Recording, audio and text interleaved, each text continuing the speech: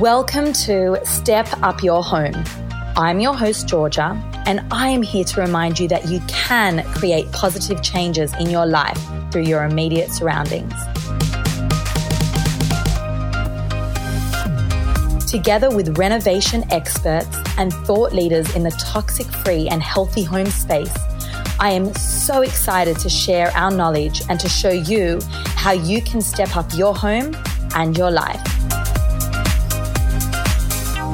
On today's episode of Step Up Your Home, I am talking to one of my longest standing and dearest friends, Melissa Port.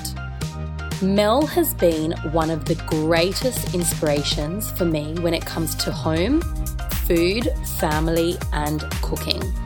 Melissa has over 20 years experience in the food and tourism industry and has worked alongside some highly influential people such as President Bill Clinton, Bob Hawke, and John Simmons.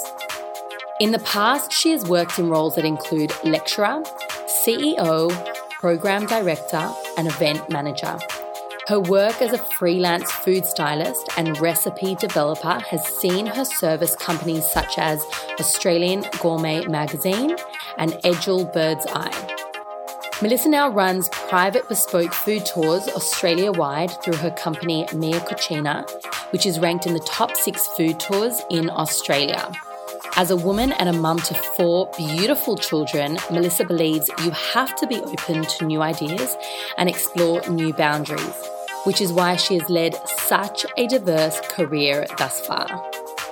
On today's episode, we talk about giving kids responsibility in the home, teaching your kids about culture and other religions and faiths, how you can live a really enriched cultural lifestyle and life without spending a lot of money, the importance of not wasting food, and so much more. Guys, this is a ripper episode. It is raw, it's authentic, and you're just gonna love it. I don't want to wait any longer. Introducing the beautiful Melissa Port. Melissa Port, you're one of my best friends, and I'm so excited that I can have you here on Step Up Your Home on my podcast. You know, and I know that you've been a major influence and inspiration to me throughout my life from a very young age. We met when I was, how old was I? Would have been like 11 or 12. And throughout the years, I've had the absolute pleasure of having you as a mentor, and then obviously a friend, and I call you one of my dearest and greatest and best friends. Why I wanted to bring you on the show today, or the podcast today, was because you have raised 4 children, 1 daughter, a set of twins, and a son, pretty much single-handedly, and in such an immaculate, cultural, open-minded manner. And all throughout the years when I was babysitting the kids and I was in your home, I remember just picking up and absorbing and learning every single thing that you did. And I feel as though it's been one of the major inspirational aspects of how I incorporate so many things in my own home. And so this show is not just about healthy physical homes or, you know, how to build and renovate. This is also about bringing inspirational women who can educate and inspire so many on how to create this wholesome abode where there's magic in the home, where there's teaching cultural differences and bringing that into the home, where there is basically giving your children the tools and, of course, any family member the tools that they need to go on and be like some of the best that they can be in their future and throughout their lives. And I feel like you are someone that has been such a strong presence with regard to that to me over the years. So welcome to Step Up Your Home. Thank you. Thank you for having me. So Melly, you have a very creative, interesting background in terms of your career. So if you can do the honors in telling us your journey and how you got to where you are today, that would be amazing. So I was raised in a European sort of style home where food was everything. I have photographs of sitting in the kitchen sink and watching my mum mince fish and cook. And I ate and tasted everything. And with my grandparents, everything was, when you came over, the table was laden with food and you'd sit for hours and talk. Everything was around food. So that was pretty much my blood. My dad had a passion for photography. He had a dark room under the house, and I spent many years hiding under there so I didn't have to do house chores. So I took my passion of food and photography. I studied food, and then I became a food stylist, and I styled for cookbooks and magazines, TV commercials for many years. I then started my family. I had Shoshi, a baby, in the studio in a porta-cot. I was in the middle of a cookbook for a Breville Mixmaster or something, and I'd feed her, and my assistant would burp her and take her for a walk, and and I also lectured at night. So once the kids were in bed, I'd race out to college, and I'd lecture for many years at East Sydney Tech and many other colleges.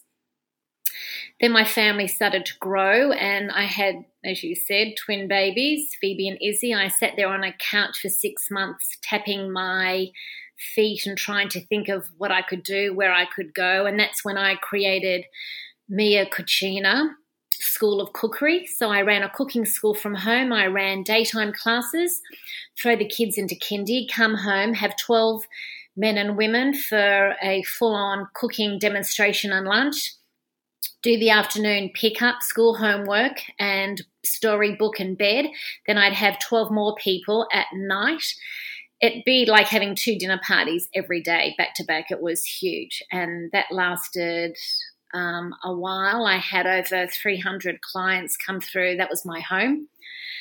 And at the same time, I did a lot of charity work. I did a lot of major events, corporate events, voluntary. And then I sort of got caught up in corporate events. And so I hung up my apron and I went into the corporate world with Max Markson, and I did a lot of the major dinners, the Bill Clinton, the George Bush seniors, all of the internationals, raising a huge amount of money for a lot of charities.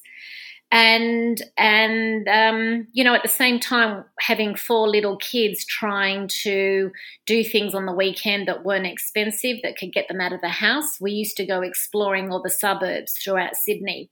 So I'd pretend that we were going to India for the day, or we were going to Vietnam for the day. And I'd make the kids say hello in whatever the country was, or, you know, buongiorno, or we'd go to Italy for the day. And then we'd go exploring and we'd pretend, and I'd create these, you know, imaginary countries, and that's really how I discovered all of the best street food throughout Sydney. So with that information that I have, I've now turned that into my food tours. So that's really the background to my food tours and where that all began. I just remember as a young teenager coming into your home, this is just so hilarious and true. So I used to babysit Mel's kids when I was about 14 or 15. And, you know, typically as a young teenager does, you look in the cupboards for some chocolate or some food. And I remember I would come to Mel's house. She'd have 4 kids sitting around the table. She'd be like, right, I'm going. I've made you dinner. And they'd be like Peking duck. And I'd never had Peking duck, you know, like, and the kids were just devouring this mature food that was full of culture. And then I remember getting the kids down and going to the pantry, and I'd be looking up and down, and I'd see jars labeled with like pistachio nuts, cashews, wheat, like every single thing of her cooking, you know, culinary, you know, all her ingredients, and no chocolate. I feel like that would be the first. I mean, my household I grew up in was like very healthy, but there was always like a cracker or so, you know. Mel was very strict with like no preservatives, and everything was like very pure, down to like the whole foods, everything. And I remember that was like probably my first introduction to that. I really did not like that cupboard when I'd come over to Mel's house. I used to really struggle with that as a teenager.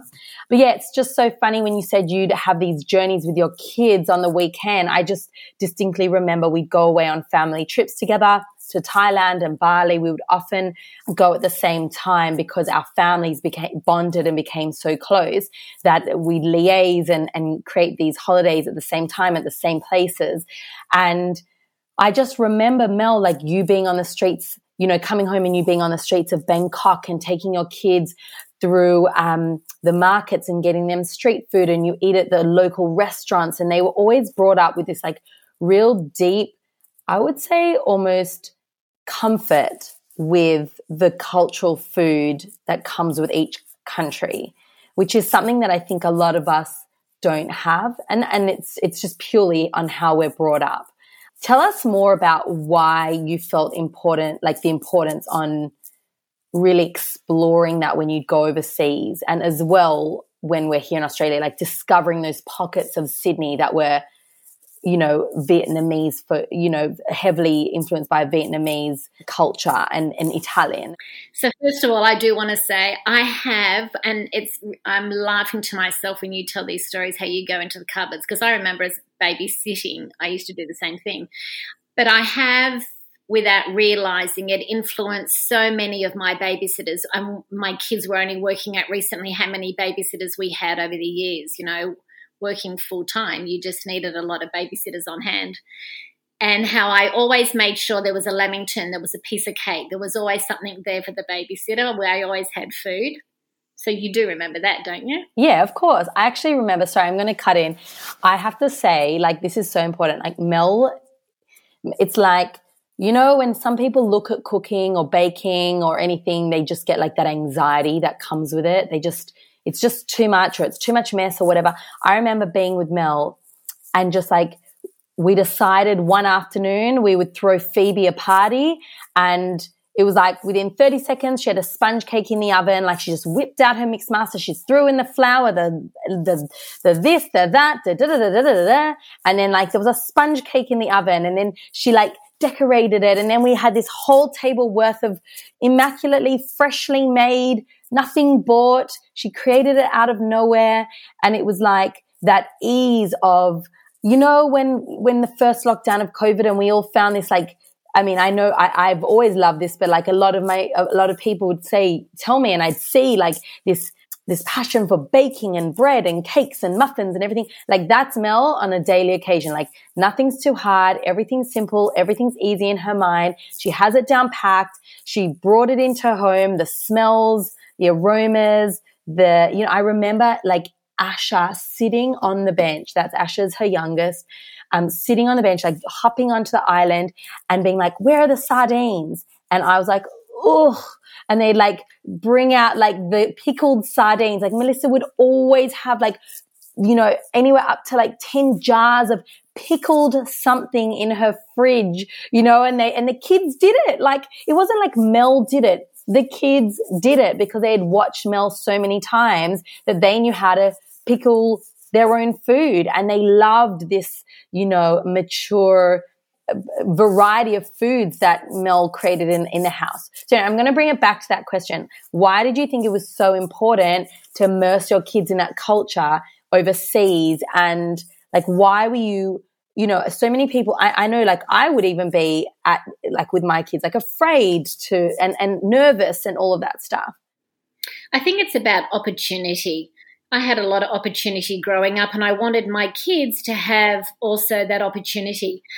And that doesn't mean it needs to be expensive. And I'm also big into community. You always need to be giving back to your community. And so my kids were raised where they had to go into the old age home every other weekend and walk around and smile and say hello to people and let them touch you, and have an understanding that some of these people may not have family, and then you coming and spending a minute or two with them really makes their day. So it's all about giving back. And, you know, I think it's really important to keep kids grounded, is so they can see how other people live and to have that better understanding. And in terms of different cultures, you know, there's so much great food out there.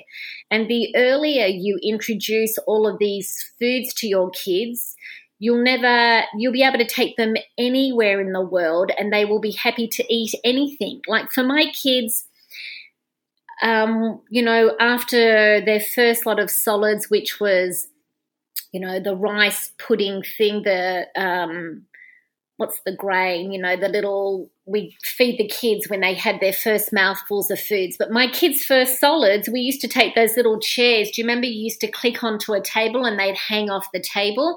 We used to take the chairs to Yum Cha, and at 6 months old, my kids' first solid food was Yum Cha. It was chicken feet in black bean sauce. It was sticky rice with egg on the inside. It was steamed chicken bun and dumplings, and that was a tradition. And I've got a video of the kids all sitting there.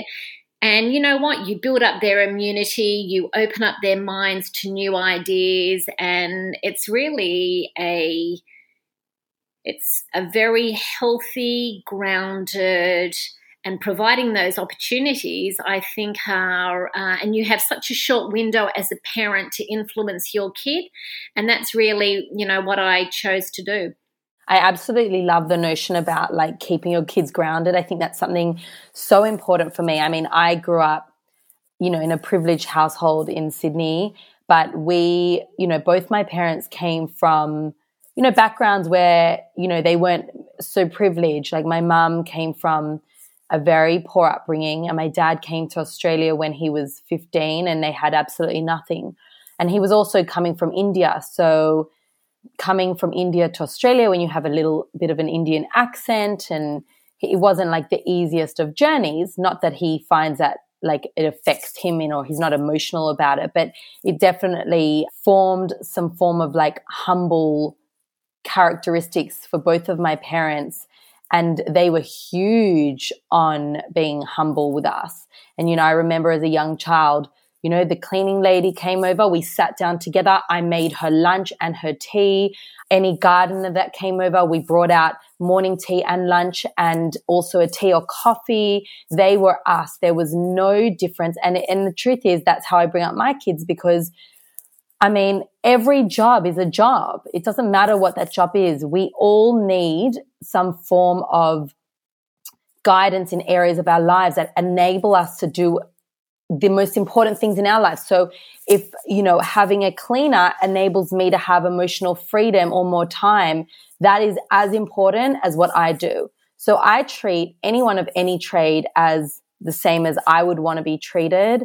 And that came from my parents. And when you're talking about like grounding and seeing out, out in the world, like the realities of so many people, across the world, and eating with the locals and really understanding, and the truth of like taking them to an old age care center. I mean, this is the giving that so many entrepreneurials or figures in the self-help industry talk about. It's really that idea of you really become truly happy when you give.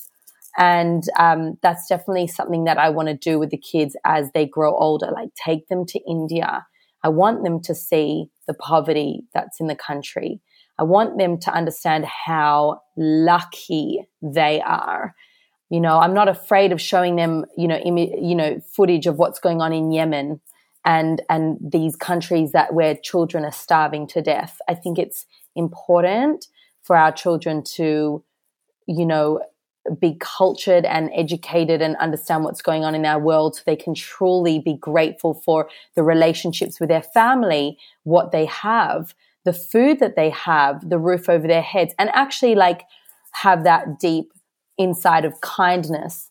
I feel like you've brought up 4 very kind children, and I'm lucky because I feel like I've been brought up with a lot of kindness in my family, and like really knowing right from wrong. And that's exactly right.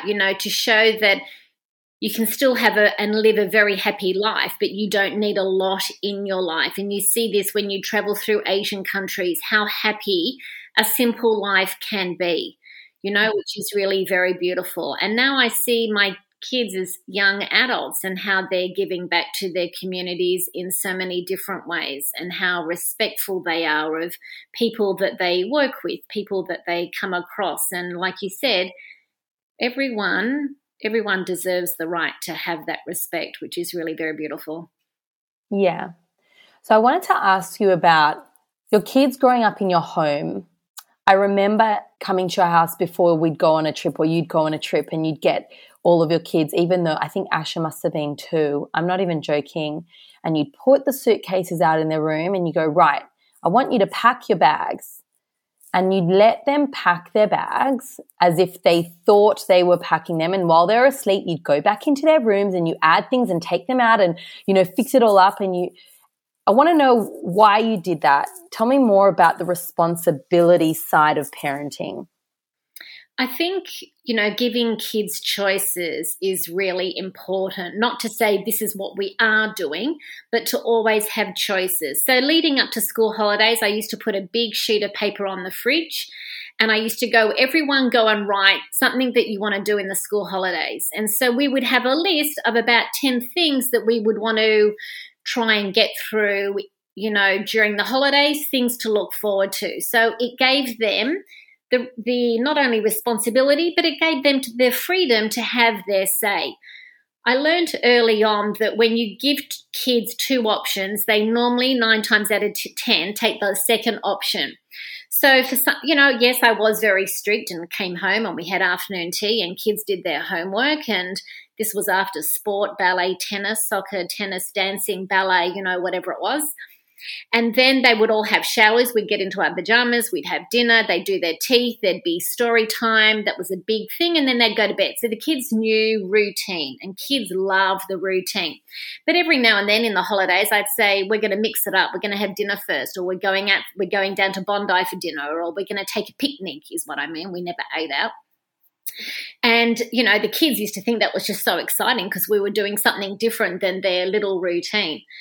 But giving the kids responsibility is, I think, super important. They look at you like you're letting me make a decision. They, they really do value that. So, yes, I'd say pack your bags, and, they would pretend that they pack their bags. Although one year we went to New Zealand, I took the kids and they did pack their own bags, and I didn't go into Ash's bag and he forgot to pack underwear. So then we had to go to the local Target or Best and Less. We had to buy him all his underwear. I bet he wouldn't never, ever forget his underwear again. That's exactly right. Giving children options and giving them the idea of making decisions empowers them, and that's really what it's all about. And even if it's between 2 different things, do you want to read this book or that book? I don't really care. I just want you to read a book. I want you to have that understanding that before you go to bed, it's quiet time.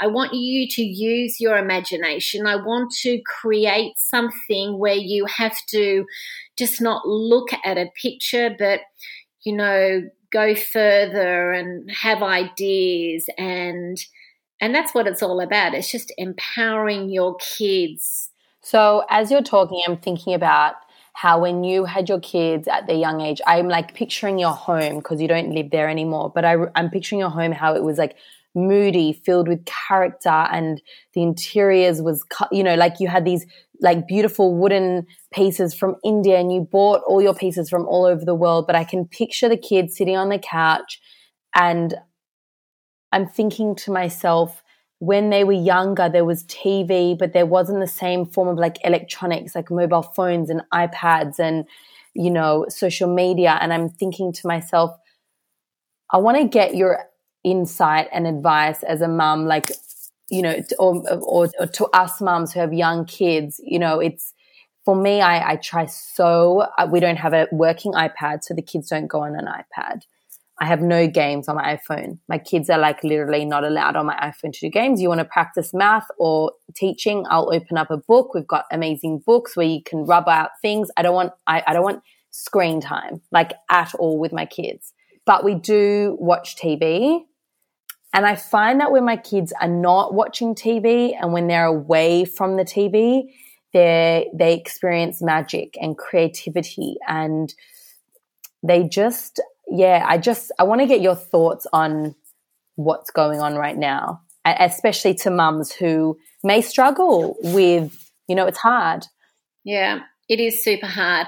And I can't imagine what it would be like to have been through lockdown. Mums who are working and who are homeschooling. I just take my hat off to mums and dads who have survived the pandemic and having kids at home. I just don't know how I would ever have survived that time. In terms of electronics, there was always PlayStation, there were lots of different electronic games. Firstly, I couldn't afford that as a single parent. Secondly, when you got 4 kids, what you'd need 4 units or something. So that was never an option for me. Yes, we had TV, and TV was very limited in our home. What I used to have on hand, you need to have a list in your head of, 10 different options. If it's raining, you can't go outside. But when the sun's out, getting out, going to different parks, setting up games in your backyard, that type of thing. Meeting up with people and friends, getting outside is the best. And the best energy, and especially for my boys, they really needed to run around. For girls, parents of girls, they don't always need that sort of outside energy, where my boys really needed, throwing them onto the sand in the afternoon with a cricket ball, they'd be exhausted by the time they came home. That my boys really needed.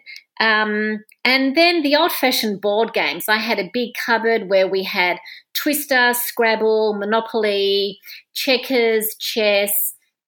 And, I would create the atmosphere where we go, right, we're having a competition today.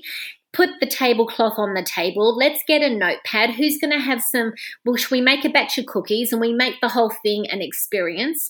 And then we'll have a checkers competition. We'll take turns but it's exhausting. It is exhausting. And I suppose you're never going to be able to get kids away from phones. I don't understand parents that do hand their phone over to the kids and then the phone breaks and, then they're without a phone when they really do need a phone. But it is a very difficult time with, and it's not all bad having kids on an iPad and, doing a learning program or whatever.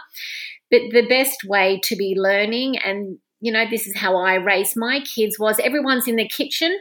You can each invite a kid over this afternoon at 2:00 and we're going to make a party, and we'll make a sponge cake and someone else will decorate it, and we'll make some scones, and everyone would be hands-on, and someone will set the table and someone will make little place cards and do art. So it became almost like Montessori. That's what they do, where when you walk into a Montessori kindy, how your day will pan out will depend on what happened on the way to kindy, or what the weather is showing you, or, if someone's fallen over, we're all going to play doctors and let's talk about our bodies and our limbs. And, that's just sort of very organic, and that's sort of how I ran my home. I feel like mothers would be listening, or anyone, like someone that's not a mum or a mum-to-be, or anyone that's listening who does feel insecure about cooking and baking and all of that. Like, I understand, like, it's limited with this podcast, but I guess what can you say to those people who, maybe there are some people who do not enjoy cooking. That's a different story. But someone who loves and wants to cook more but feels insecure or time poor, what can you say to sort of like guide them to bring it into their home a little bit more? I think it's really important, especially for me as a working mum. You do need to be super organised, and you need to have at least 3 or 4 dinners a week ready. And, maybe that was the weekend where you sat down and, ask your kids, okay, and get the kids involved. Okay, kids, give me 4 dinners for the week. What can you think about? Someone will say, spag bowl, or someone will say, I want, whatever it is. Make a little shopping list of the 3 or 4 meals that you need, so you know that you've got everything covered. And preparing food beforehand, making double quantities and freezing things, you can save a lot of time. If you're making a vegetable curry, double it. While you're standing there and doing it, just make a bigger pot, put half of it in the freezer. So next week, you've got, instead of eating it for 4 nights in a row, have it again next week or the week after, sort of thing. So get rid of the ice cream in the freezer and all the ice cubes and the rubbish, and put in there at least one meal. So that's one less thing that you have to do, So I do a lot of food prep on the weekend, and when I had young kids, I always made muffins, or I always had a slice or some biscuits or something. And yes, my kids were spoiled in their lunch boxes. They always had something homemade, a sweet treat and the fruit and a big sandwich, and they had to at least choose 2 vegetables to go in their sandwich. But again, you give them the choice, but they knew they needed vegetables in their sandwiches, grated carrot or shredded cabbage or, whatever it was. In terms of cooking, it really does come with experience. A lot of people are visual. They prefer to watch someone cooking something on a video, something like a Jamie Oliver. Choose something simple, cook it a few times, and then before you know it, you won't need to look down at the ingredients and it will come naturally to you. Because, I see you cook and you just cook what you have. But what is really important is not to throw away food. Your celery or your cucumbers have gone limp in the fridge. Just put them in a bowl of water overnight and they will come back. And it is through experience, is using everything you do have and not wasting, because we do in first world countries, we waste so much food. So you really need to look at what produce that you do have, something that's fallen behind in the back, and think about how you can cook that. So just really quickly on this point, because whenever you come to my house and we're cooking, you always give me this weird look when I throw away heads of celery. No. So tell us some vegetables that you would think that some people just throw away, and what we can use. Teach us. Let's start with the celery. So you cut a little bit of the base off the celery, and you sit the bottom of the stalks in water and you give them a little brush so you get rid of the soil. And then you cut them up into long strips and put them into a container in the fridge. With kids in the house, I used to get the biggest Tupperware I had, and in there were always celery sticks, carrot sticks, cherry tomatoes, cucumber, so when it was afternoon tea time or someone was hungry, kids open up the door of the fridge and they just stand there staring. You can open up the container. If you have some dips in the fridge, that's a great way for everyone just to have a snack when people want a snack. So, sorry, the top of the celery, you can use the celery stalks in a green juice. Now, you used to be queen of juices. You can't mix up your colours. You never put capsicum with green because then it goes brown. But you keep the greens with the greens. But I keep a container just with my tops, and I use that in a green juice. I use that in a soup. I will use that as a if I'm making a soup, I'll put in there a bay leaf and I'll put in some celery stalks, and I tie the whole thing up with a string, and that will go into something, or go and plant it in the soil and it will shoot roots, and then you'll go and be growing your own celery. What else? Throw me another vegetable, something. Potato skins, okay? Yeah, or kale stalks. Some people they just use the leaves, so the stalks or the broccoli. Yeah, kale stalks are very tough, but something like potato skins. If you want to peel your potatoes, before you peel your potatoes, if they're soiled, you just brush the skins and clean the potatoes. Peel the skin off, throw the potato skins in some olive oil and salt, spread it out onto a tray, and you've got potato chips. Like, Oh my God, you can use yum. I'm going to do that. every part of everything. As soon as I see my kale getting soft in the fridge, I'll take it off the stalks. You can't use the stalks. And I will put it in some water and give it a wash and put it in the lettuce spinner and dry it. Break it up into pieces, put it into a big bowl. Again, olive oil and salt, and I use nutritional yeast. And again, put that onto a baking tray, throw it in the oven. You got kale chips. You've always been so resourceful with food. I remember, like, you've always been very passionate about where food goes and the chain, and you've always I been want to tell you one more. The chicken. Okay, so you serve the roast chicken, you've still got chicken left over. Straight away, I pull it off the bone. I shred it while it's still warm. I put it into a container. Then the next day you can have chicken sandwiches. You can put it in some puff pastry and turn it into a chicken pie.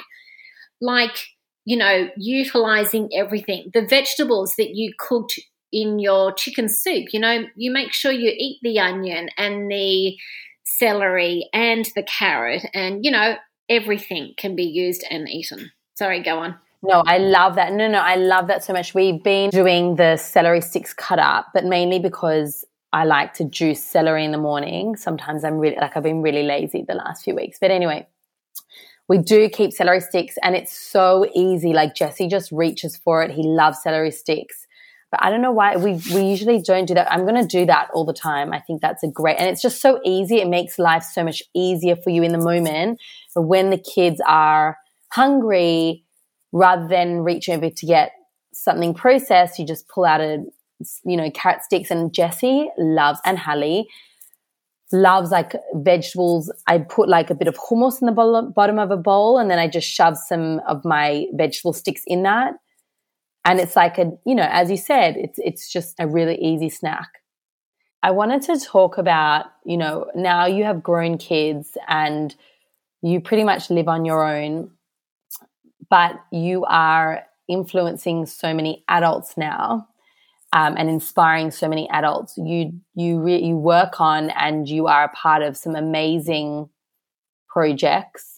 So, number one, you do an intercultural cooking project, and I always see you in the kitchen promoting, restaurants from all over Australia, and restaurants with, all different cultural strengths and of people with different backgrounds. And with this intercultural cooking projects, from what I understand, you work with refugees. Will you tell me more about it? Sure. So I was invited by an organisation to create a food-based project to break down barriers. And, there are a lot of projects out there where in high school and young adults where people can have a morning tea, and Muslims meet Jews and meet Christians, and everyone says hello, and everyone gets on, and it's lovely, and you talk about what you're studying or where you live, and you talk a bit about your family, and everyone says goodbye, and that's the end of it. This project that I ran actually broke down real barriers, where I'd have a group of Muslim women who, they all have very large families, and I'd bring together Jewish women, and, we would sit there, and in the beginning you'd see a lot of Jewish women nervous, and you'd see a lot of Muslim women nervous. I'll never forget one Syrian Muslim woman was just so nervous to come to our first meeting. She was trembling in her boots. And by the first hour, she was hugging me and kissing me. And she was the first one to come.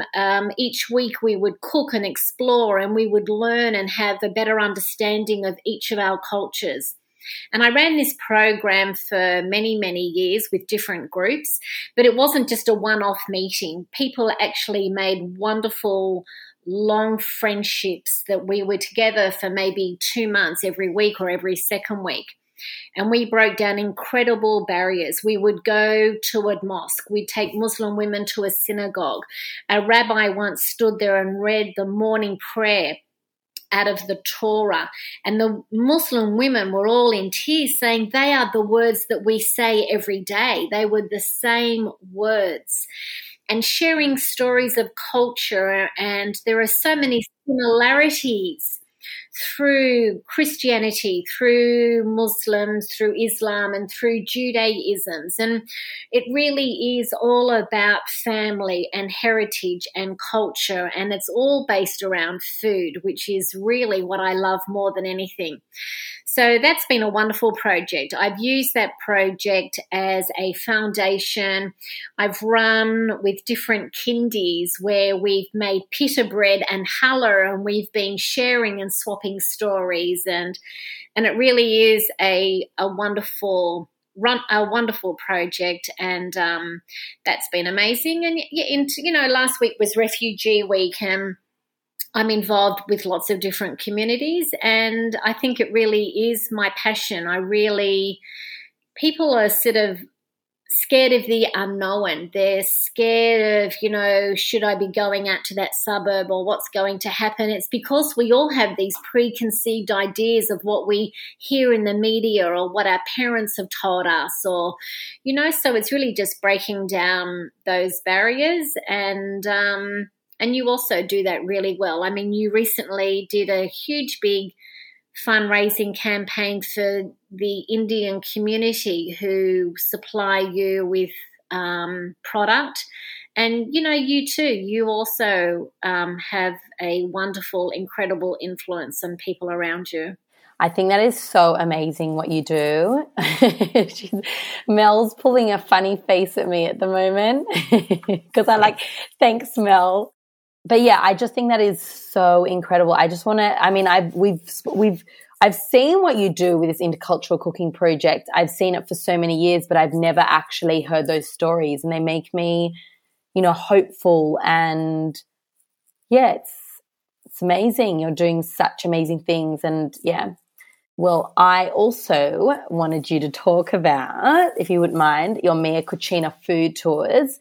The reason why I want to bring this up on the show is because you are changing the way that people look at food one tour at a time.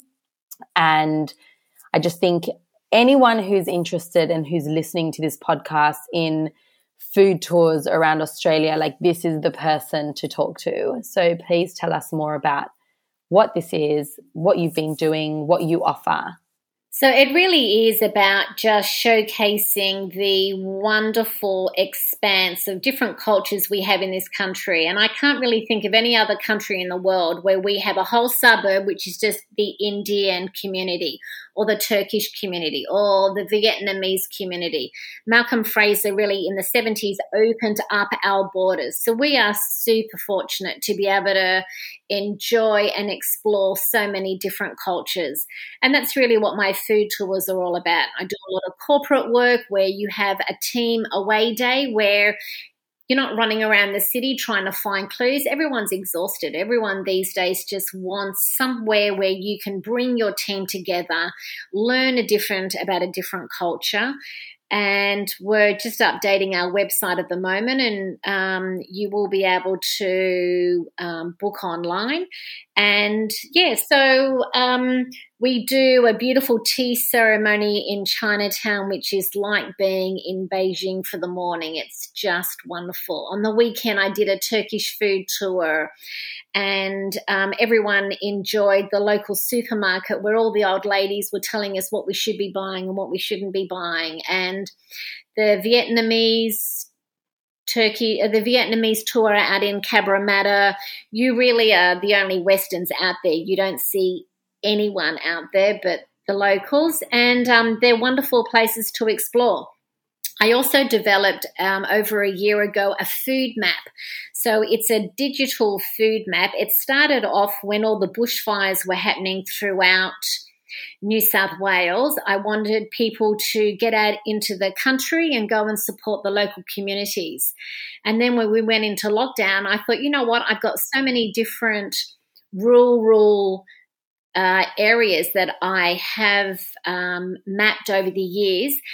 So now I have food maps where you open it on your phone, and I have pinned all the best markets and cafes and bakeries and chocolate shops. So if you're heading down to Tasmania, I've got a wonderful food map that you can purchase on my website. the Southern Highlands in New South Wales. I've got a great food map of Canberra, and they're growing every few weeks. I'm launching more and more food maps. So it's really about people just exploring our own backyard. We have such great food in this country, and that's really what my passion is just sharing, the best of the best. And if you may have remembered, some of you may that are listening, March last year I got back from India, and I may have announced on my Instagram page, little did I have any insight in what the future held for us, but I mentioned that I was looking into doing some design and food tours in Morocco and India. Yeah, this is with Melly, who we're talking to right now. So if you like what you hear, this is going to be the woman who's standing by my side in those countries when we finally get to travel internationally again. So yeah, we're very excited about that, and I can see Melly nodding her head. Well, Mel, it has been an absolute pleasure talking with you. I feel like every time I talk to you, I just learn something new that I didn't know before. I 100% know that so many women are going to benefit from this chat, and men. And yeah, I just wanted to thank you so much for joining us and being so open and honest about everything. And thank you. Thank you. Thank you for having me. And I think you're doing incredible work, and I love following you, and I can't wait for what the future holds for both of us.